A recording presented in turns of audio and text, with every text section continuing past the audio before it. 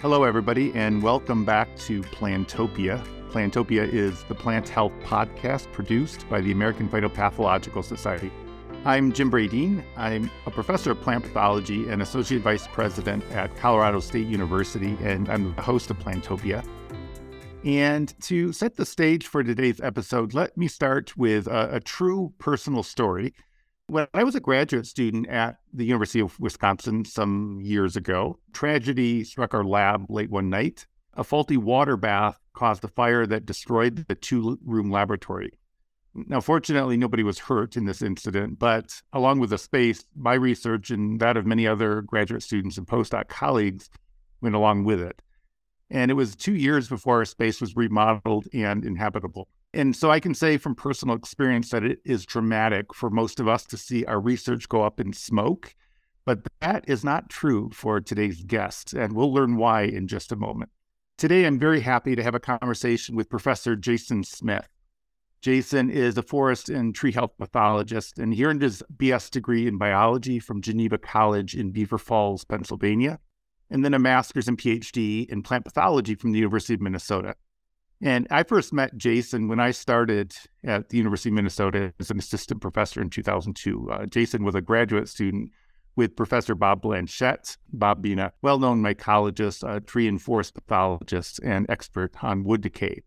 So after Jason finished his degree, he completed a postdoc also at the University of Minnesota, and then joined the faculty at the University of Florida in 2006.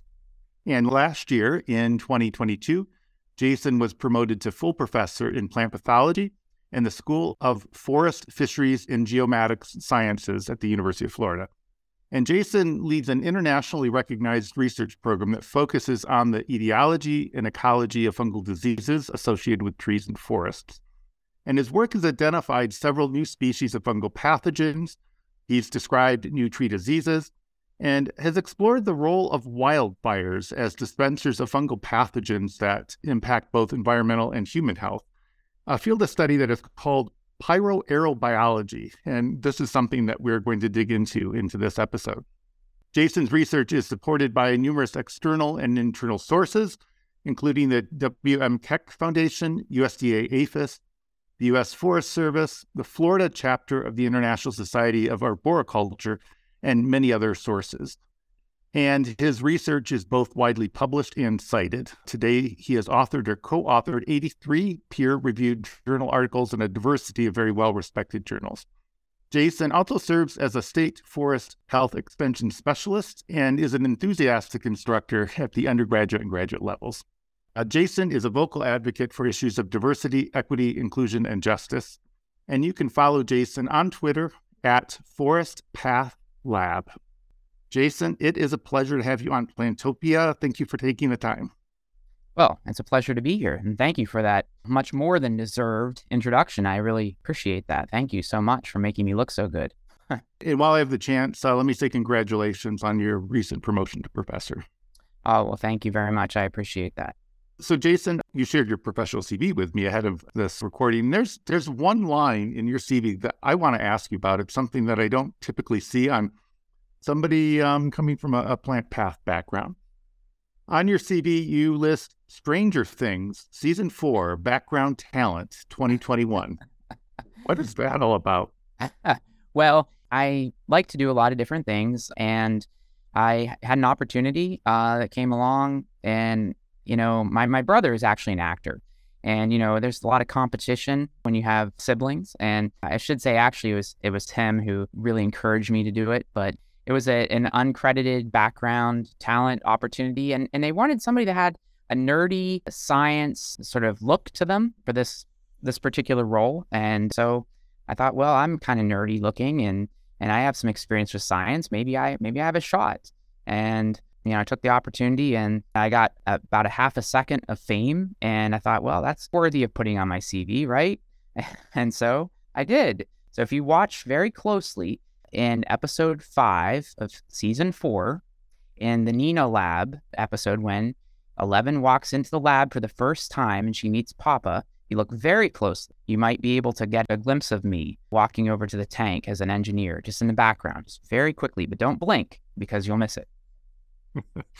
Well, to anyone out there, if you're interested, I'm starting a Jason Smith fan club. So let me know if you're interested in that, and we can all look for that.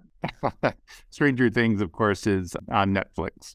So that aside, Jason, tell me a bit about your interest in plant pathology. And I'm always interested in how our guests really discover this field. So tell us who or what influenced your decision to spend your working life in our discipline.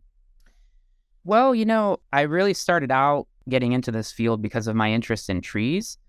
Growing up, I just always had just a love and a passion for forests and trees and nature. And, I was always kind of curious about fungi, but I knew nothing about them. Like a lot of people, there just weren't something that I learned much about. And during my undergraduate, I had an opportunity to explore botany a little bit, but not much. But I really got excited about certain tree species, and I started reading about them more. In particular, I just am completely obsessed with aspen. Obsessed. I mean, it's like my favorite species, right? And I started reading about them. I would scour the literature in the library. I would go to the Kent State University Library because I took classes there too, and I would read every article I could. And I came upon literature about through that process about diseases and research on diseases on aspen. And the main place where that work was done was at the University of Minnesota. And I also found that there were people there doing research at the time through some other publications and things. And as it turns out, one of my professors in my undergraduate had done his PhD at the University of Minnesota. And so I started talking to him. He was my molecular biology professor. And he basically told me about the plant pathology department at the University of Minnesota. And we had conversations. This was sort of towards the end of my undergraduate degree. One thing led to another, and I decided I was going to apply. I applied a couple of different places, but I found out about Bob Blanchette and Bob Blanchette's program, and I even found out that Bob Blanchette had worked on aspen. This was basically very early internet days, right? This was like late 90s, very, very early in the internet. But I think I maybe sent him emails, if I remember correctly. But it was like right when emails were really early, I was very early in the email days. But that's basically how it started. Well, it's clearly been a great fit. You have really done some amazing things in the field of plant pathology. So we're very glad that you chose this profession. Well, I'm very fortunate. I feel very, very fortunate to have met some really great people along the way, and just kind of been lucky to have had these sort of connections that started early on like that, then brought me to the University of Minnesota, which was a very important first step. Well, today your research really encompasses a lot of different aspects of plant pathology and forest health. But I really want to focus on something that I think is very unusual, very exciting, very novel. And this really deals with smoke, the dispersal mechanism. And wildfires are in the news a lot lately. And it seems from Australia to the Amazon to Siberia, the world just seems to be on fire everywhere. And in recent years here in the U.S., significant acreage has been destroyed by fires in California, the Pacific Northwest, my state of Colorado, and several other places. In 2018, you and a group of collaborators published a paper in the journal Ecosphere called Pyroaerobiology, the aerosolization and transport of viable microbial life by wildland fire. And there's a whole lot in that title. Let's start with the definition, though. And this paper actually coins the phrase pyroaerobiology. What is pyroaerobiology? Well, it's basically the study of that living component of the smoke that is produced from these wildfires. And interestingly, it was something that was kind of a surprise to me. This is something that hadn't really been studied before. Prior to that study, a year or two before that, my colleague here, Lita Kobziar, who was really the person who came up with this concept or this idea, came to me and she said, Jason, would you be interested in collaborating on a little study where we would look at what's living in wildfire smoke, whether or not there are viable microbes there? And, we could look at different aspects of that. But initially, she just wanted to collaborate on that. And we both had a graduate student work together on that. And we had some very, very rudimentary methods initially to do that. We basically used Petri plate that we put on these long poles and put them on the front edge of these fires. because we have a lot of controlled burns. And so we had access to that. She was the one that made that happen. And we looked at a bunch of different ways to collect smoke samples, if you will, initially.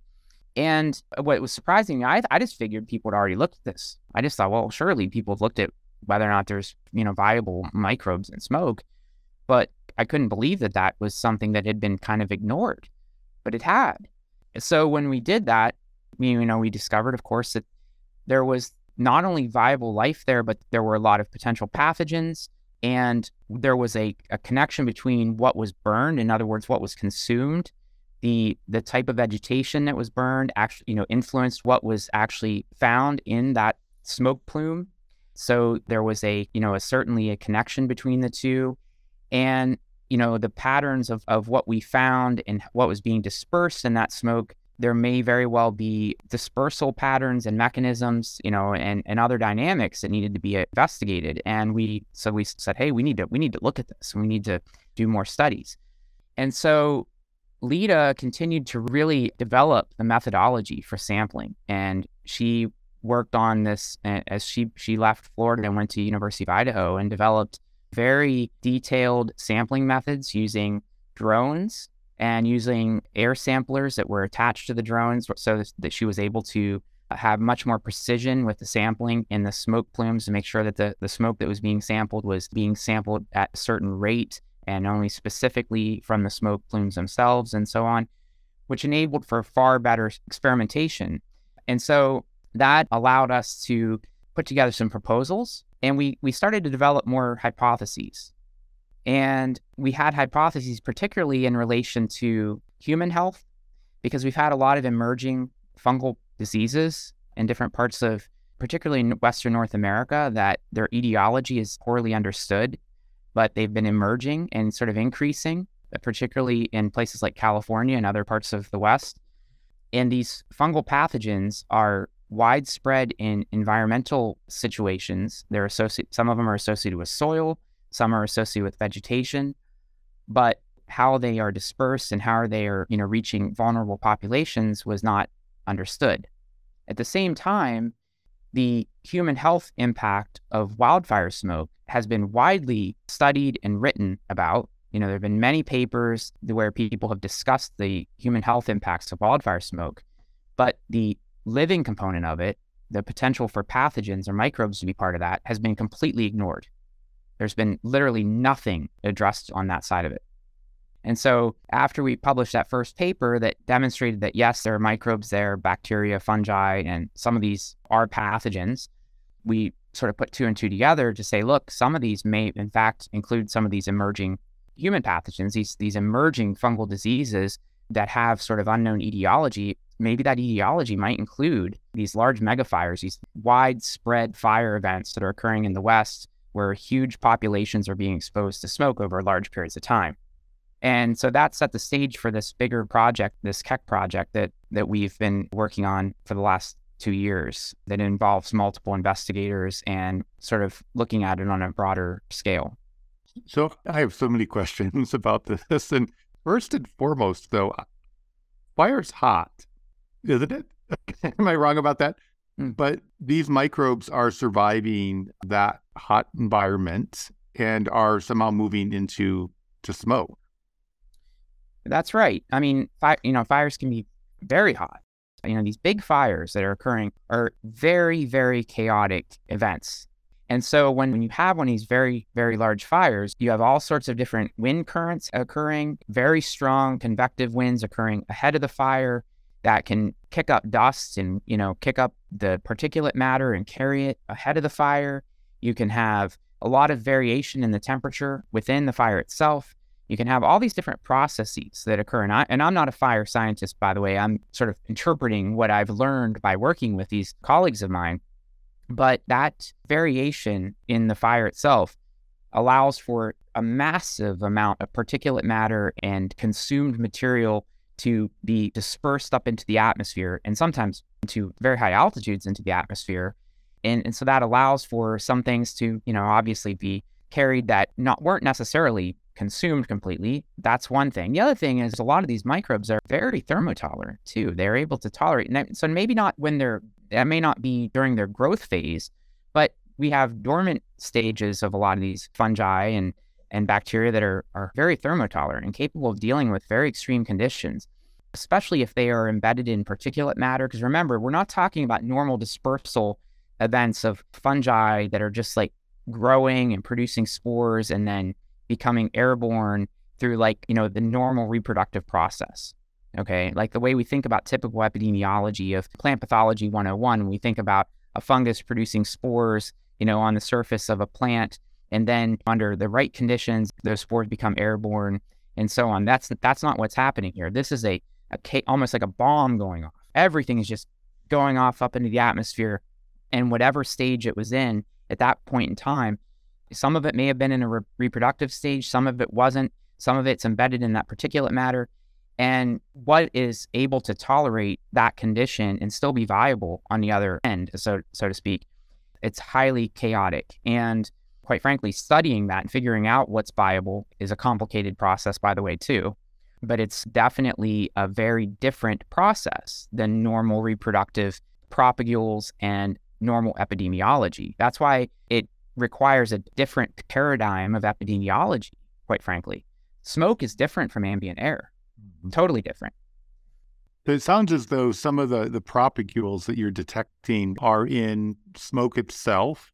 Some might be in this front ahead of the smoke, just sort of the turbulent winds that are generated as part of that process.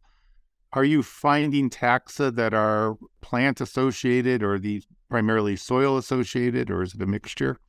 Actually, right now we're doing the viable fungi that we've been able to detect in a number of different wildfires and different samples over a couple of years. And we're assessing all the different traits. And so we are basically looking at essentially what they are. So they've been identified by sequencing. And then we have basically categorized them by different traits, life history traits. So whether or not they are, halotolerant, whether they're, psychrophilic, whether or not they're able to tolerate extreme conditions, those types of things. And also looking at their biogeography also too, because we're kind of interested in whether or not we're finding things that have not been reported in North America before, those types of things. But understanding the life history traits allows us to kind of determine whether or not there's, sort of a unique, I don't really want to use the term assemblage, but, a unique population or unique group of organisms that are being found or not. But what you do find is a lot of the organisms that are viable, a lot of them tend to be more, obviously the more thermotolerant, the more extremophile type organisms, those that are able to tolerate those extreme conditions. And you definitely have generally a different profile of organisms that are viable versus those that, if you just use molecular techniques, you have a very different profile. So of course, molecular techniques, you're going to find a lot of things that aren't viable there, right? We're comparing methods right now too, to kind of look at what kinds of information we get from the molecular side versus the culturomics side of things, and kind of, trying to see if we get sort of congruent information or not, and, and how that information can be used, because it's complicated. Because the other thing is a lot of these samples are relatively low biomass, very low biomass, even though we're sampling actively using a pump on a drone to sample from the smoke, and you're getting particulate matter there. The amount of biomass of numbers of cells is still relatively low. So it's still tricky to sometimes utilize that for Illumina sequencing, those types of things. And so we're working through the sort of the methodology and comparing methodologies, because there's a lot of people interested in aerobiome sampling and doing that for other reasons. It's definitely a nuanced thing, especially if you're using something just like, ITS, for example. It's not always giving you the clearest picture of what's there. Right.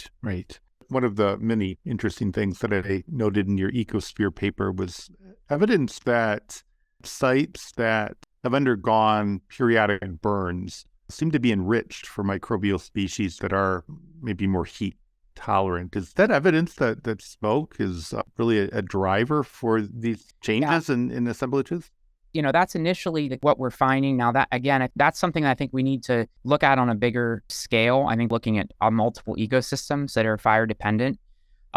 We did get some samples from Konza Prairie this year, which is a, regularly burned ecosystem. And it'll be interesting when we finish this trait analysis to see if that, that same result is observed, that it's enriched for those. that will be an interesting approach, I think, to look at for management potentially, because, one of the things that people are very interested in right now in places like California is the whole idea of doing controlled burns. There was a moratorium on controlled burns last year in California for a long time. And, historically in the West, there's been a suppression of doing any burning, really over the whole region for a long time. A lot of ecologists and forest managers and so on have, more recently really been trying to argue that, look, we need to do more burning on the landscape to prevent these larger fires, for one thing. But the other thing is, maybe there's a lot more fine scale potential benefits or other things we might see when it comes to doing these regular burns, one of which may be, might diversify the microbial communities or change them somehow. We just don't know how it affects those types of things, really. I don't think there's been enough work done on those types of things at this point. So, I don't want to give an answer. We just don't know. And I think that's the point. And that's why we're looking at this. There certainly is a form of environmental stress. It would be logical that does have some influence at whatever level, recognizing how chaotic this process is, as you mentioned. Right. Your study really looked at controlled burns, and, we've referenced wildfires that have devastated certain parts of the world. But of course, in agricultural settings, burning also has its place and is practiced in various parts of the world. So do you think that those same dynamics of microbial dispersion are happening in those fires in ag settings as well? It's possible. Before we did this study, there was a high school student that did a science fair project. And she was actually in Texas and did a science fair project where she actually detected fungi that were coming from, I believe it was from South America. Basically, what she determined from her project was that they were coming from South America from the agricultural burning that was happening in South America. And this is really the only study of any sort that has ever been done on this type of work prior to the work that we did here and the work that we published in Ecosphere. And I think that the large amounts of, agricultural burning that's done in other parts of the world and here in Florida, for that matter, with sugarcane, the sugarcane fields are burned regularly in South Florida. And people have been saying for years that they get sick every year, whenever the sugarcane burning happens. Whether or not there's any connection between these things, I think, who knows? But I think it's certainly something to look at. I don't see why there wouldn't be. Certainly, I think the microbial dispersal would be very likely in that scenario. I don't see any reason why it wouldn't. We haven't gotten any samples from those types of scenarios, but the thing that I worry about is fungicide-resistant fungi being spread that way, things like Aspergillus. So one of the fungi that we've recovered from our studies is Aspergillus fumigatus. Aspergillus fumigatus is, an emerging fungal pathogen. It's also widespread in agricultural landscapes, and it's developing fungicide resistance due to the widespread use of azole fungicides. It would make sense to me that because it's one of the ones that we're finding in the smoke samples, that in these agricultural settings, if you're burning regularly and you're using azole fungicides, situations, it would be possible that you would get these fungicide-resistant strains. And the people that are going to be most vulnerable to these types of infections are people that are exposed to these long smoke inundation events. That's exactly the people you don't want to be exposed to fungicide-resistant strains of Aspergillus fumigatus. That's kind of a scary scenario, but and it might seem very specific, but there's a lot of it in the landscape, and we know that there's more and more of these resistant strains being detected in environmental scenarios, right in the same areas where burning occurs. They've been detected. So anyway, that's just another component. And building on that human health aspect, a moment ago you mentioned to me valley fever.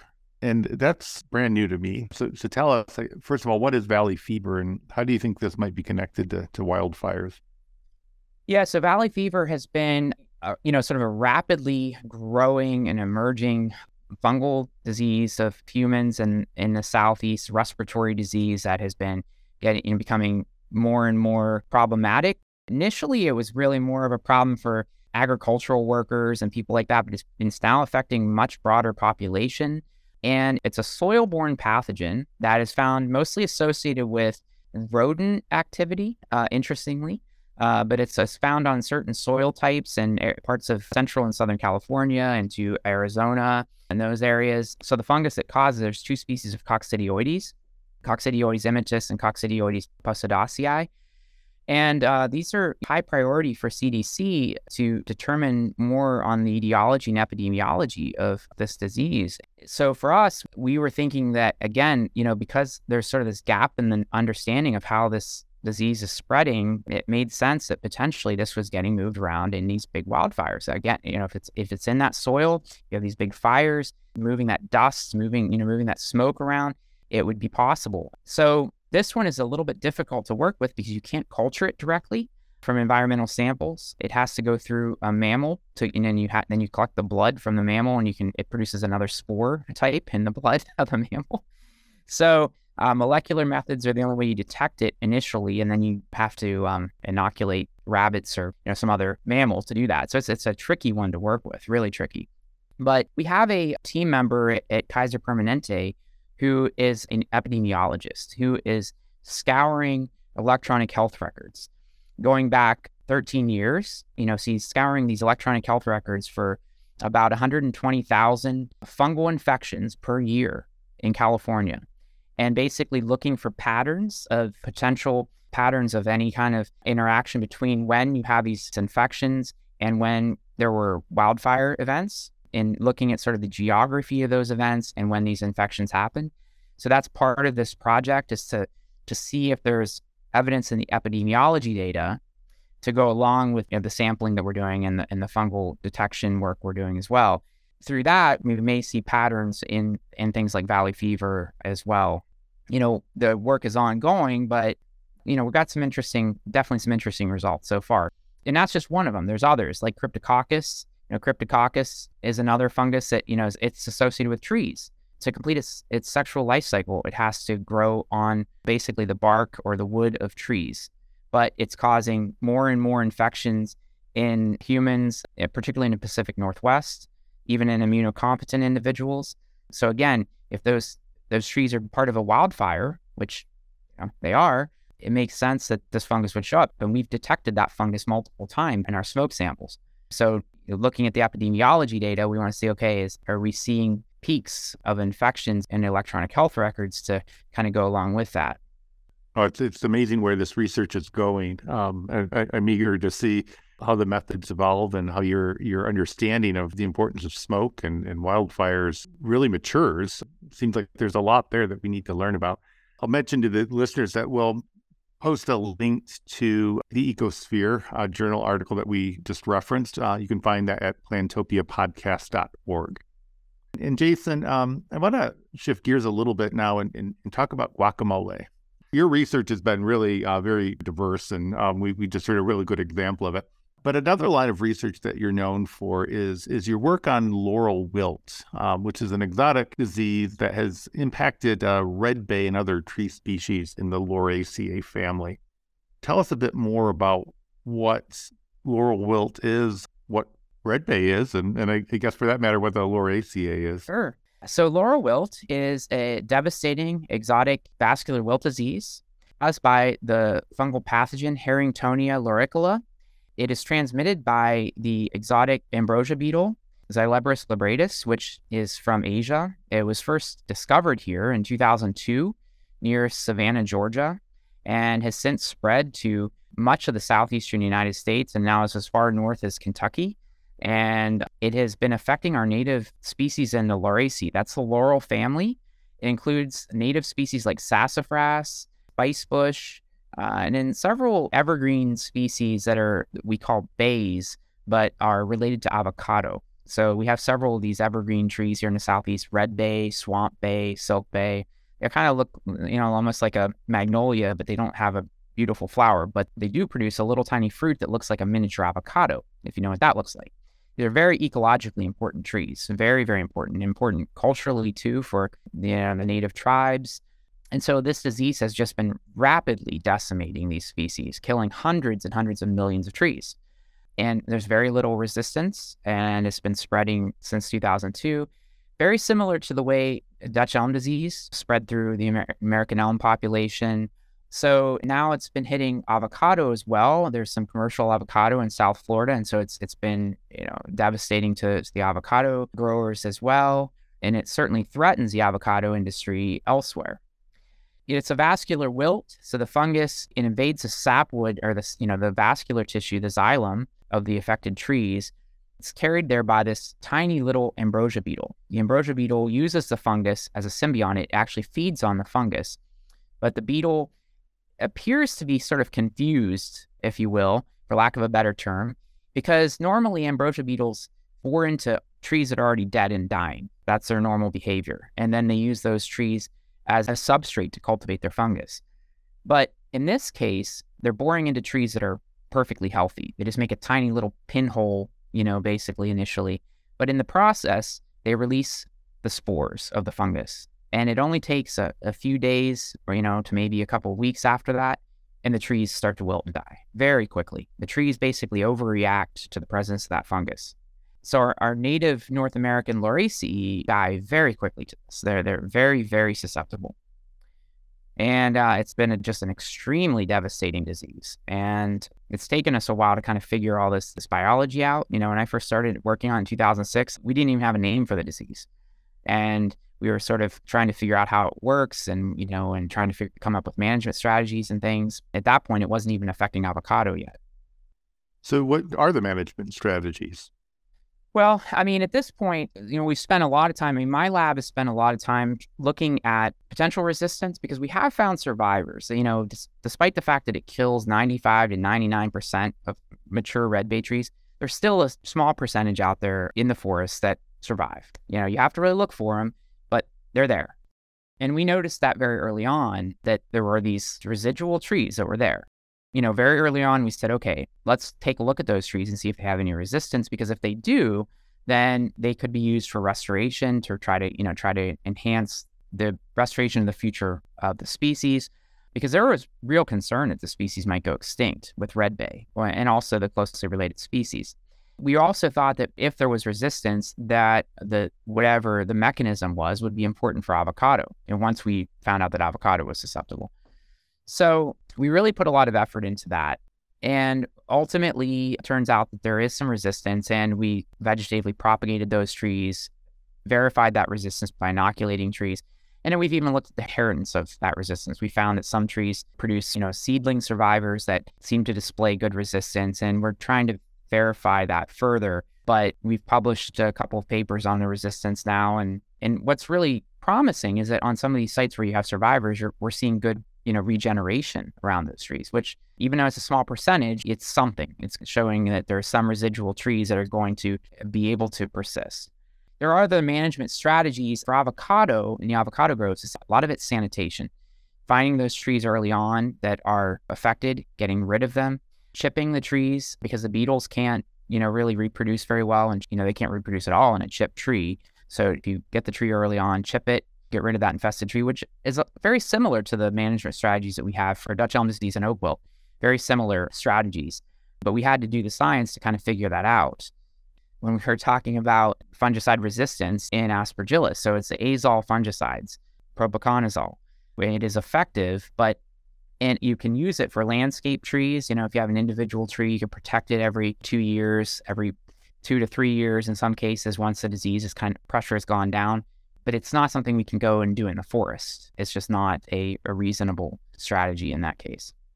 Wow, such important work. Thank you for doing that. It's been an interesting journey, and that's just one example of many of these new emerging diseases affecting our native trees. We have new ones that we're working on, as we speak, new ones that we're at the very beginning of sort of understanding what they are and even coming up with names for these fungi. There's a continuous sort of freight train of them coming into the country, and we need more people working on these things. So if anybody's interested in forest pathogens, forest pathology, I encourage them to come help work on them, because there's plenty of job security in this field. Great plug. Absolutely true. Well, I want to thank you for your time and insights today. This has been a really fun conversation. And as we're closing up, I'm wondering if you have any advice for current or future students other than study forest pathology. Of course, that's good advice, but what other insights do you have for early career scientists that are interested in plant pathology? I would say just really stay focused on your goals. Don't listen to people that are negative. Because you're going to hear negative people. You're going to say, oh, don't go into academia. It's too difficult or it's too competitive or these things. If you want to do something, stay focused on it and don't give up on it. Don't let people tell you otherwise, because you can do things. You don't have to be some special person or whatever. I feel like in a lot of ways, I'm very average, and my success has been largely due to my ability to associate with really good people and being able to collaborate with great people and find those good teams of people. And keep in mind that that's a huge part of why people are successful, is because you have good teams of people that you can collaborate with and so on. Associate with diverse groups of people and build on those relationships and use them wisely. We just heard from Professor Jason Smith of the University of Florida. Jason is a plant pathologist and star of Stranger Things, Season 4, Episode 5. Thank you so much for listening to Plantopia. I'm Jim Bradeen, the host of Plantopia, and I'm looking forward to our conversation next time.